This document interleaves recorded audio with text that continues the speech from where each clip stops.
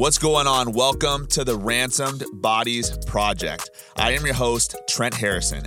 I am the founder and CEO of Ransomed Bodies Training. This podcast is for those who want more out of their fitness journey and who are ready to unlock their fullest potential with their physique without cutting out your favorite carbs or eating within a 4-hour window. You are going to learn how to turn your body into a fat-burning furnace and muscle-building machine. I am going to break down some of the biggest myths, controversies, and questions that you are facing right now that are stopping you from unlocking your best self. You ready? Let's get it.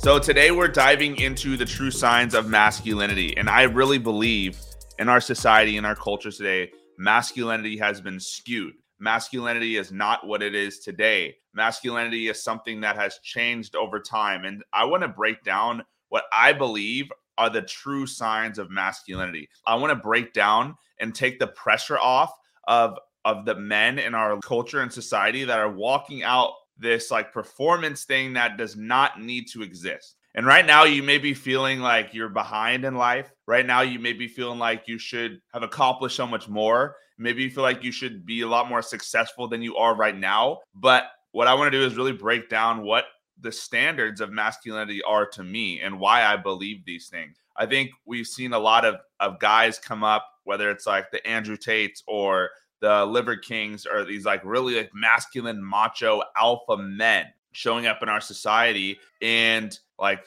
really trying to define what masculinity looks like. And for me, I believe it looks a lot different than what is kind of being shown in our society and our culture. And you know, I know when I was growing up, masculinity to me, the way it was modeled was in rappers. And so my favorite rappers when I was growing up in high school were guys like Wiz Khalifa, Lil Wayne, you know, Waka Flocka, like these type of guys. That was the era that I really grew up in. And A$AP Rocky, right? Like hip hop for me was my like biggest influence. So whatever music that I was listening to when I was growing up in high school, that was what I embodied. That was literally like the way I dressed, the way I talked, the drugs that I did. Like whatever I was listening to at the moment was the way that I walked out, the way I treated women, the way I talked to women, all that stuff was dictated and influenced by rap music. It was dictated and influenced by my most influential rapper that I was listening to. And so for me, like my view of masculinity was very skewed in terms of how I viewed people, in terms of how I showed up, in terms of how I presented myself.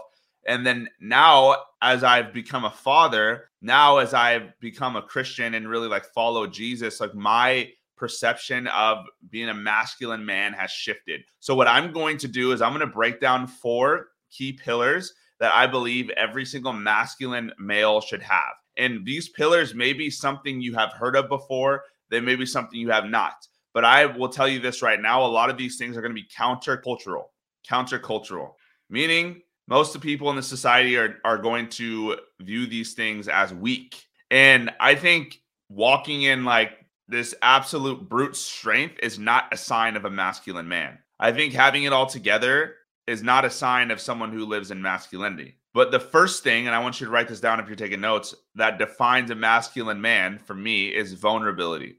Vulnerability is the one thing we can connect to as human beings. If someone is not willing to be vulnerable with you, then guess what? You're not going to be able to have a connection with that individual. With my wife and I, like, imagine if I was not vulnerable with my wife. Imagine if I didn't share my deepest pains, my deepest fears, my deepest struggles. Imagine if I wasn't willing to get emotional with my wife. Like, how do you feel like our connection would be? Imagine if I was not willing to have a hard conversation with someone. Imagine if I was not willing to tell my wife, hey, that really like hurt me and upset me when you said that. Imagine if I wasn't able to tell my friends those things. Imagine if I never shared my weaknesses with anybody and I just held it all in. Like in our society, in our culture, men are just told to hold in their emotions or told to hold in their feelings, and we bottle things up and we never talk about what's actually going on in our lives. We never talk about how we're actually feeling. And if you've listened to me for a long period of time, if you watch my trainings, you listen to my story, you could tell that I'm a pretty vulnerable guy. Like I share a lot of things. I share a lot of personal things, not because I'm trying to get sympathy, truly because I want to connect with every single individual that I get to provide value to on a deeper level. Like, really, I do.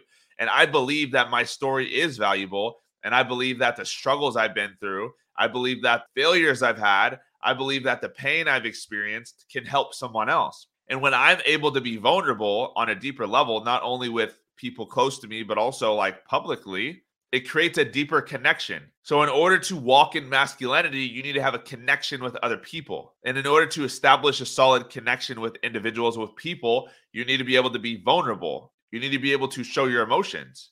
Like, there's this saying that says, like, cry like a man. And I actually read the book, Cry Like a Man by Jason Wilson.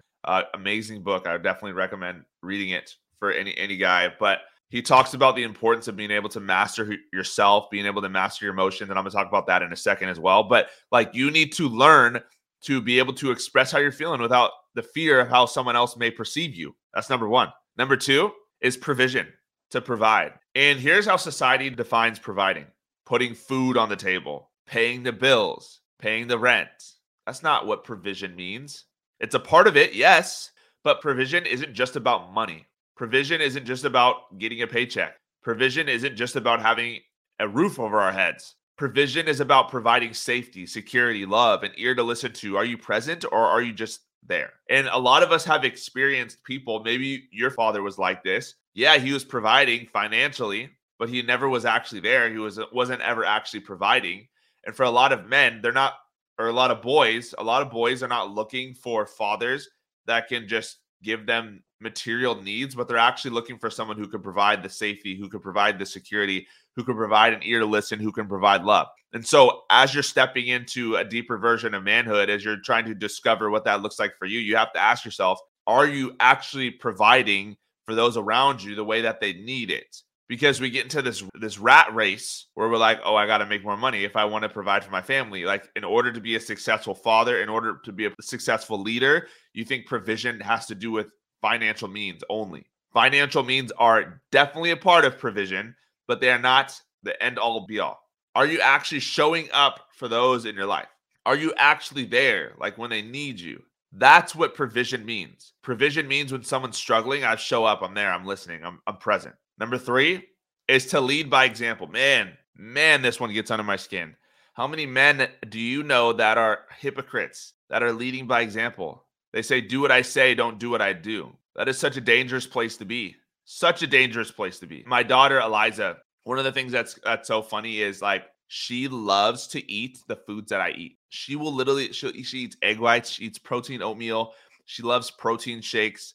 She even eats cream of rice, like with protein powder in it. Like, this girl loves protein because it tastes good. I don't know. But I really believe that she eats a lot of protein because she sees dad eating a lot of protein. Like, what leading by example comes down to the actions that you have, not the words that you speak. She can't even really understand completely. She's 2 years old. She can't understand completely what I say, but she sees what I do at 2 years old. She's eating these foods. I don't force her to eat these foods. She just sees it modeled every single day. And so if you want to lead, whether it's leading a team at work, whether it's leading your friends, whether it's leading your family, whether it's leading your kids, whether it's leading your wife, whether it's leading your house, if you want to lead, and I can guarantee you are in a place of leadership role if you're listening to this right now. You have some type of leadership role. Stop downplaying your life. Maybe you lead people at work. Maybe you lead people in your friend group. Maybe you lead people at church. Maybe you lead people at home. But you are in some form of leadership in one way or another. Stop discounting yourself as a leader. You are a leader. If you want to lead by example and step into that place of authority, it starts with leading by example and the actions that you live by every single day. Every single day. This is a day in, day out thing. People are always watching what you're doing. People are always paying attention to the moves that you're making, good or bad. And oftentimes what happens is we think the things we're doing in secret will not get seen. They will get seen. Maybe not right now, but eventually these things will come to the surface. So are you leading by example? Are you paving the way for those who are looking at the actions that you're taking in life? And then number 4 is to master your emotions. Your emotions are the rudder to your life. Most men have no control over their emotions. Why? Because number 1, they don't feel their emotions. They don't know how to harness and access their emotions properly, right? They just suppress things. When you suppress something, it's almost like, I heard the analogy of this. This is what it looks like to suppress your emotions. And this may be the most valuable thing you get out of this training. It's almost like holding a ping pong ball underwater. If you played beer pong, you know how this goes, right? Or maybe you just played ping pong before. When you hold a ping pong ball underwater, the pressure just builds and builds and builds and builds. And then guess what?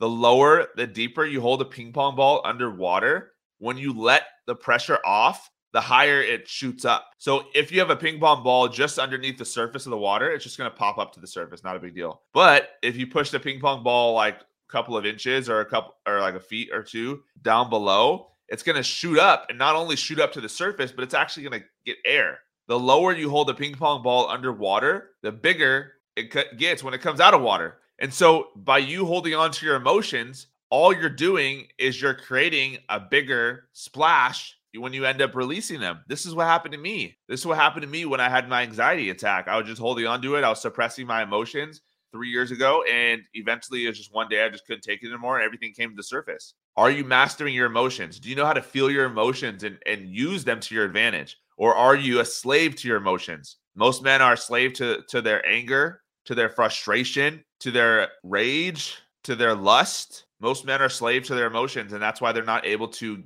get to the place they need to in life. Use your emotions to your advantage, but you cannot master your emotions until you actually start feeling them. Like, when was the last time you actually cried? I know for myself, like, crying is something that's hard for me. Even when, like, my grandma passed away a few months ago, I really didn't even cry. You know, and for me, like, I always try to feel those things when it happens. Like, if you have a loss, if you have a tragedy, something's happening in your life, do you feel it? Or do you just push it down and numb the pain? Master your emotions. These, to me, are the 4 signs of masculinity. Number 1 is vulnerability. Number 2 is provision, which is not only providing financially, but providing in a lot of other ways. Number 3 is leading by example. And then number 4 is to master your emotions. Of course, this is a continual journey. This is not something you're just going to flip the switch on right away. But having the increased awareness of these traits and these factors will lead you to living a more successful and more impactful life long term. All right. I hope you got some value from today. If you did, let me know. Take a screenshot of this and post it to your Instagram story, and then I will repost you to my page. See you on the next training. Peace. Thank you so much for tuning in today. I hope you got some value from this episode. If you would like to learn more about how I can help you lose your next 15 to 30 plus pounds, build muscle, and develop a healthy lifestyle, just DM me on Instagram at TrizzlemanFitness with the word transform, and I will reach out to you directly to see if I can help. I will see you on the next episode, and God bless.